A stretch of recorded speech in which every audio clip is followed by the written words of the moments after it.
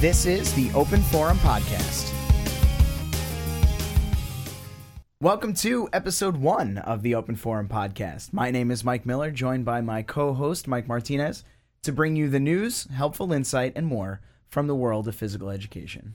Episode 1. I feel like this has taken a little bit to get going. That's an understatement, I think, Mike. I had this brainchild about 2 years ago and brought it up to some folks at the Open Project, and it's happening. I think the first official conversation was at the New York State AFERD conference. It was. Last year, maybe even 2 ago. Yep, absolutely. One of those late nights turned into a conversation about how to get more information out to people, and it was a pipe dream at first, and here we are with microphones in our faces, and we're recording a podcast. So I guess before we start heading into what the podcast is all about and all the great things that Open Phys Ed does, why don't we talk a little bit about ourselves, our backgrounds? So why don't you start, Mike? Sure. As Mike mentioned, my name is Mike Martinez. I am currently a high school phys ed teacher in East Harlem, New York, going into my 9th year of teaching. My first 4 years I taught K through 4. My next 3 years I taught K through 8. I spent 1 year at the admin level, overseeing a team of about 34 phys ed teachers before going back into the classroom this year. And I feel like that background kind of gives me a lot of cool experiences. All of my experience has been at the charter school level environment, so it brings a bit of a unique perspective. But I think having taught K through 12 over the last 9+ years gives me a kind of a unique lens to see different challenges and topics through that kind of help to shape who I am as a teacher overall. I'm currently also a member of the U.S. Games Presenters Network and a national trainer for openphysed.com, or .org, I'm sorry. .org. .com.org. It's definitely .org, though. Who are you, Mike? So, I am Mike Miller. My name is Mike Miller. And I also currently teach high school in East Harlem. Actually, Mike and I are part of the same charter network, and we share a gymnasium. Don't tell anybody. But a little bit about my background. SUNY Cortland grad, all you Red Dragons out there. I began my career teaching middle school, 6 through 8, teaching phys ed and health. And then I moved on to teaching K4. I taught there for 4 years. And now I find myself teaching 9th and 10th grade phys ed in East Harlem. I'm beginning my 11th year. Oof, I'm over a decade. My 11th year. Getting up there. In the classroom. So pretty exciting. I feel that high school is an interesting place. I taught and I coached varsity sports while I taught middle school, so I feel like I got that part of the experience, but not the full experience, obviously, because I wasn't teaching classes at the high school level. So I think this year is going to be a big growth year for me, which is pretty exciting, and a big change after having the little guys for the last 4 years. It's going to be very, very interesting. I can't stress how much fun this is going to be, how excited I am. Mike and I have had the privilege of knowing each other and working together for, I think this is going on year 5. This is year 5, yeah. Now. Mm-hmm. First at the elementary school level together, now at the high school level together, first time being in the same building. I feel like we're graduating together. Yes, seriously. So I'm excited to take those experiences and all our past experiences, our coaching experiences, all things related to phys ed, athletics, sports, health. Because we're going to talk about pretty much all of those things through the course of our continuing episodes here. So sure. And I think that together with our experience, I think it's also very unique that of all the phys ed teachers in the world, we happen to be two who both live in the state of New York, work in the New York City area, and live close enough where we can do this in the same room together. And the great thing about being part of the U.S. Games Trainers Network is we have, and I say we, I kind of work on the side. I support the open movement to grow the tribe, not directly as a trainer, but on the side. We have a connection to so many fantastic teachers, Teacher of the Year from a whole bunch of different states, and it's mind-boggling with how much knowledge and passion that we have access to that we are going to be able to share with all of you folks out there through the Open Forum podcast. Absolutely. So I think it's a perfect segue into talking about what are we hoping to accomplish with this podcast? What's the point of it? What's the goal? Mike, do you want to kick us off with some things that you think we can get done here? Sure. First and foremost, I feel that this outlet, this forum, is a great way to share best practices. The things that we do, the things that the folks that we have on do, all the great activities and experiences that we can create for our students, channel it through here. And we're not also saying that what we do is the best out there. Far from it, probably. Obviously, we're going to be bringing in all kinds of folks from all over the country to share their best practices as well and work on, just getting those things out there. One thing that I think you, Mike, and our listeners will come to learn about me in time, I am a tremendously selfish human being. One of the sole reasons for wanting to do this podcast and wanting to do the presentations that I do, the PD sessions that I do, I just love learning from other people. And I figure if I can share a few tips, a few tricks, but then learn from 20, 40, 60, 100 people Absolutely. who are there, I'm going to be that much better as a teacher when I go back to my practice. Mm-hmm. So I'm looking forward to not only answering questions from people, for the purpose of developing everyone professionally, but also just interacting with amazing educators from all over the country, all over the world. I mean, once this goes live, people can hear it pretty much anywhere. Everywhere. So we're hoping to interact with people as often as we can, whether it's asking questions or just chiming in with a comment, having people on as guests. Again, I'm just looking forward to learn from as many people as possible and to share all great things related to PE. Nice. It's exciting, isn't it? It's very, very exciting.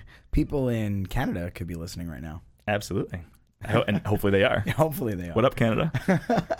So you're going to hear a lot of us talk a lot about Open. Open is a public service of U.S. Games and BSN Sports. It is a 100% free pre-K through 12 curriculum. We're going to be spotlighting different modules. We're going to talk about different parts of the resource that you can use. I mean, the first thing I learned as a teacher was to steal as much as you can from other people. 100%. As long as, you give them credit where credit is due. But you shouldn't be teaching inside of a bubble. The best thing that you can do as a teacher is be self-reflective and be able to reach out to the resources that are out there to refine your craft. And I feel that Open Phys Ed is a fantastic free resource that has a lot of great things in it. And the cool thing about it is you can take a piece, you can take the whole thing, you can change it up, you can do whatever you'd like with it. But it's there for you, and it's there for teachers, and it's made by teachers, which is the coolest part. Absolutely. I don't know about you, Mike. I can still remember back to right after I graduated undergrad from SUNY Brockport. Not to throw a little SUNY versus SUNY competition out there. But I remember getting my first job and digging through old textbooks and my methods classes stuff and trying to figure out what I should be teaching, how I should be teaching, how should I be assessing. I really, really wish that there was something like openphysed.org when I first graduated. I love that it's so user friendly. It's well, first of all, I love that it's totally free. So anyone could pick it up anywhere, anytime. If your district is tight on money, no big deal. You can log in for free or register for free, log in, and all this information is at your fingertips. I love that it's broken up by grade. I love that it's truly like one-stop shopping. You can click on a module and it has everything you need in there, from obviously the activities that you would use, but the pacing schedule of how you should go through that unit, that module. It has academic vocab cards. It has depth of knowledge questions. It has self-assessments, peer assessments, pencil and paper assessments. And like you were mentioning, it's fully customizable. You can download the whole module in PDF format and just use it as is. Or if you want to tweak some things to make it more relatable to your student population or your school culture, you can download it as a Word document and customize it any way you see fit. Or if you have some slamming cooperative games unit that you already use, it works well, you hit all your benchmarks, everything like that, just take the peer assessment. Like just pick it out of there, use it yourself. And a cool feature, speaking of people who already have banging units from top to bottom, it's also very collaborative. You can submit ideas to Open Phys Ed. Of course, there's a quality control piece to make sure that people aren't submitting nonsense on there. But if you have something that works really, really well and you're excited about it and want to share it with the world, it's fully collaborative as well. We're looking to make this as big of a resource as possible to benefit as many teachers as possible all across the country. Great. So now that we've talked a little bit about ourselves and what we're trying to accomplish here, let's accomplish it. We love open, and it's a really great resource, but let's get down to the nitty gritty. Starting the year off. I know that, first of all, going back to open, if I had opened my first 2 years of teaching, it would have been way easier. Absolutely. But starting the year, equipment, right?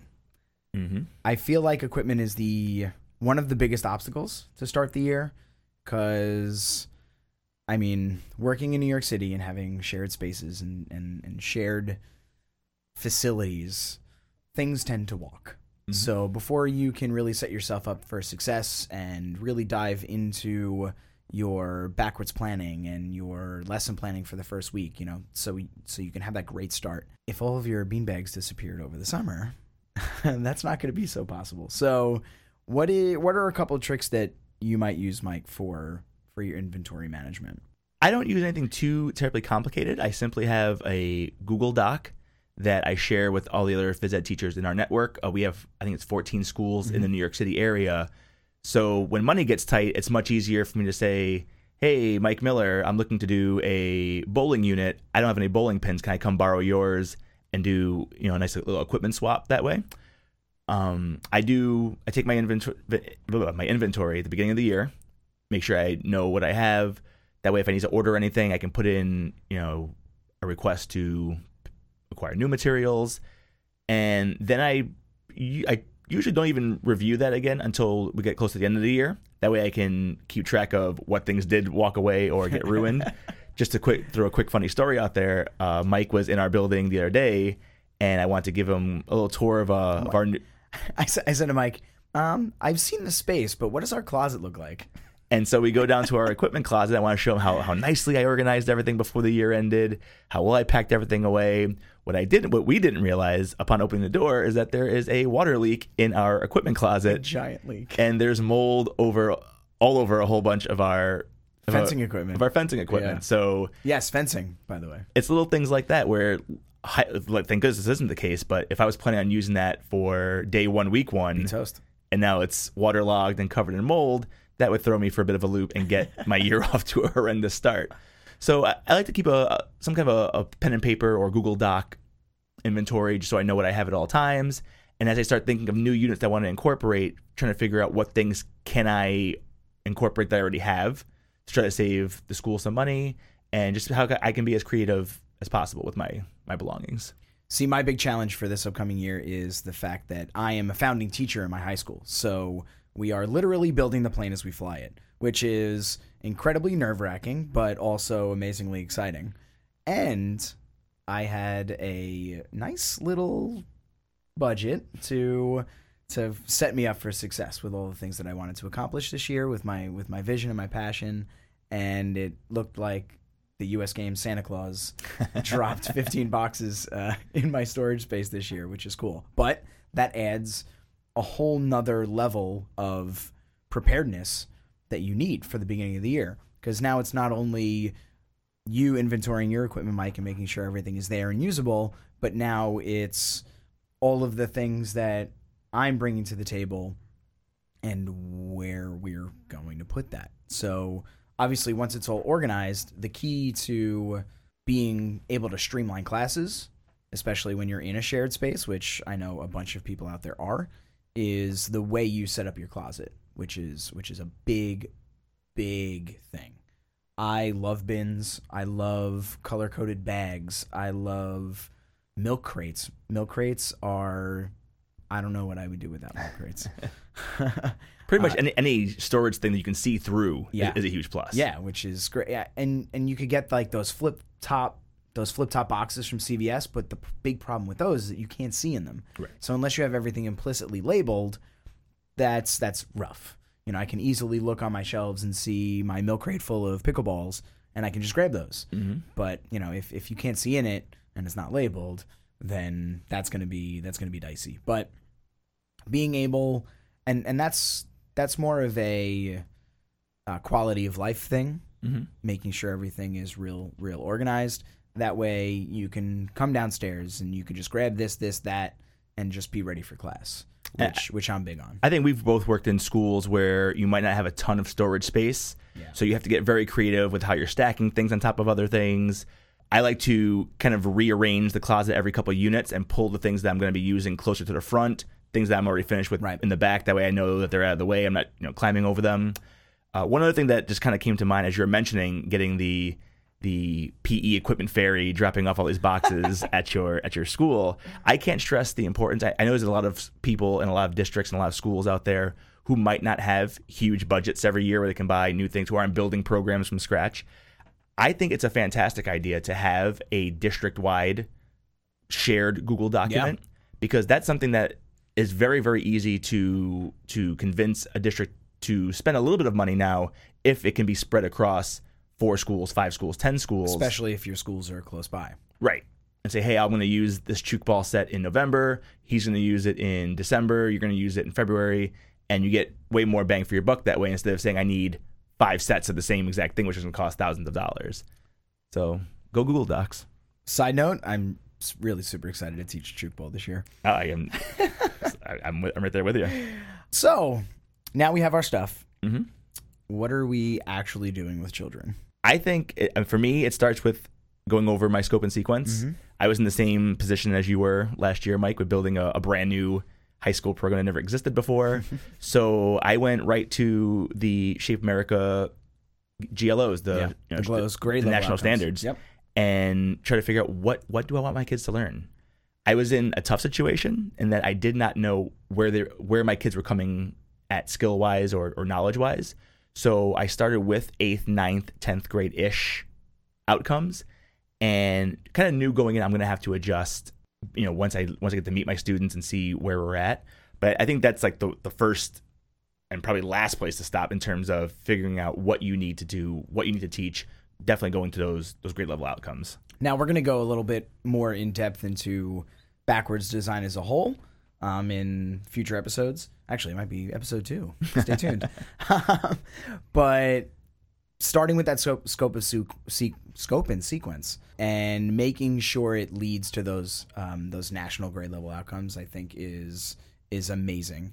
And something that we do at our school network, which I find really, really helpful, is that we have these essential questions, these course-wide essential questions that we jot down in the beginning to guide all of our planning. Correct. And it's, hey, what do we want our students to learn from the course, and what questions do we want them to know the answers to? Just like regular outcomes, regular planning, but on a larger scale.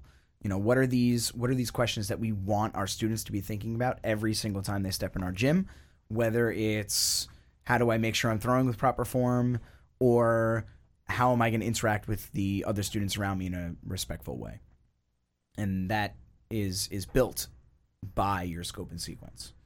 As I was mentioning before, I pretty much took that Shape America document and picked out 8th grade-ish skills and concepts. I'm thinking specifically like invasion game skills and concepts, and thought, okay, I want to start with these, just kind of see where my kids are at. I know I want to revisit this maybe 2 months down the road to see how much knowledge was retained. Once you know what outcomes you want to teach, then I feel like it's easy to figure out, well, how do I want to teach it? Mm-hmm. With invasion games, there's no shortage of sports you can use to teach it. No. So I feel like it gets people out of that habit of thinking, I'm teaching soccer in the fall and basketball in the winter. You can certainly do those things, but I don't think in terms of what sport I'm teaching. I'm thinking in terms of what outcomes, what objectives I'm trying to hit. Because if you start the year with, let's say, team handball, which is the first space invasion game I'm teaching this year, those concepts are going to carry over into pillow polo / floor hockey in the spring. So those are tactical concepts, which I'm a big proponent of teaching tactical concepts and applying them to different sports and having them transfer. But that's a big thing to know. Oh man, I can knock 1, 2, 3, 4, 5 things off of my list. So then I can really dive into, let's say, the triangle offense or something like that. When you get to easy, Phil Jackson. when you get to different team sports.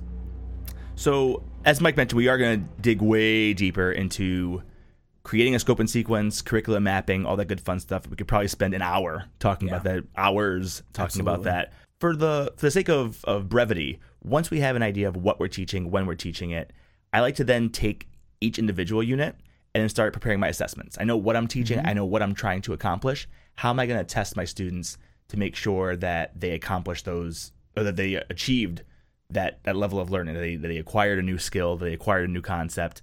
What are some of your favorite assessments that you like to use in the unit? I'm a big 1 through 4 proficiency guy. Absolutely. When I could set students up in stations, or I could do it authentically, just being able to look at gameplay and really getting that authentic proficiency assessment, and it's bam, 1 through 4. You know, Johnny can throw with a mature pattern and he's hitting his target 7 out of 10 times, bam, he's proficient. I find that I'd like to make my assessments as streamlined as possible, so that way it doesn't take up a lot of brain power, obviously, because I want to use as much brain power as I possibly can interacting and building those skills and building those relationships with my students. So I try to make, obviously it's a big part of our planning, or my planning, but it doesn't take a front row seat. Right. It's not very heavy. Agreed. I also like using peer assessments, and that's a big thing that I'm going to be trying to do on the high school level a lot this year, is putting that in the power of one of my very, capable students. Pick a partner, watch them play. If you're on the side, that's something that is automatically engaging you. So that's one way. And on a side note, one way to keep your students that are on the side that are not currently playing engaged in what's going on. Have them assess one of their classmates. Absolutely. And if there's a saying, and I'm probably not getting this right, but if you learn something and you can teach it, that means you've really grasped or really learned it. And I think peer assessment is a great way to assess both of those things. Pretty sure you paraphrased that, but I think everyone got the gist of the statement. I agree 100%. Peer assessments, not even being able to teach it, but being able to recognize what someone's doing right and what someone's doing wrong gives you a deeper and a heightened level of understanding. I like to use video analysis as well. Nice. Not just so the student can see themselves doing it, but the student who's either holding the iPad or holding whatever recording device, they can then analyze. They can rewind and watch and rewind and watch and figure out where a skill broke down, and just add a new dimension, a new level to that assessment as well. We have a projector in our gym, don't we? We sure do. So excited. And hopefully everyone out there does. Yeah. It's an absolute must-have. If not, apply for a P Tech grant. Yeah, seriously. Yeah, that's like a must-have. Speaking of things that are must-haves, I think making sure that all your technology works before the year starts. Your projector, your speakers, your iPod, if you use one. Your iPod, your iPad, any technological piece you use. Because again, if you plan to use it and day one comes and the bulb on your projector is out, that guy Murphy, you look awfully foolish, that guy Murphy's gonna show up. The kids get restless. You look like you don't know what you're doing. You start to sweat, start to scramble. So I say doing a test run of all your technology, making sure that all works. I know I'm looking forward to incorporating more recorded GIFs into my teaching now that I can project those up on the wall. That's a really good way to model sports cues, skill cues. Absolutely. Apps like vClone, where you can put multiple versions of yourself doing different exercises or skills all on the same board or on the same wall at the same time. My kids love videos. Anytime we start a new unit, showing a 90-second, 2-minute video of high-level play and letting them know that's what we're working towards. This is what we're trying to accomplish. So I like to go through my units and pull videos for each unit and have them locked and loaded, ready to go. That way I'm not scrambling mid-year or midweek to find those. I feel like the more preparation you can do, if I think there is a common theme from everything we talked about, it's just being as prepared as possible before the year starts. I think the more preparation you do, not just the first week of September, but mid-August, whenever you want to get that planning, get that work mode brain started again, the more prep you can do ahead of time, the easier your year's going to start, and the easier your year starts, I think the easier your year's going to be. So those are just a handful of tips and tricks and strategies that we like to use. I would love to hear from you folks if you have any other things that we haven't mentioned yet, any tips or absolute must-haves that we didn't mention in our brief time together. If you folks out there do have anything you want to add, any questions, any new topics you want to hear about, any jokes, anecdotes, anything you want to share with the Open Forum podcast, you can always reach us by email at openforumpod@gmail.com. Or if you're a Twitter person like Mike and I both are, you can tweet directly at the show using the handle @OpenPhysEd. Or if you have a question for one of us directly, you can always tweet at us directly. My Twitter handle is @PhysEdFreak. And I am @CoachMillerPE. We certainly hope that you folks take advantage of these opportunities and reach out to us as soon as you can with any questions and ideas and truly make this show an open forum. Thank you so much, folks, for tuning in. We look forward to chatting with you next time. Episode 2. And until next time, stay active, everyone.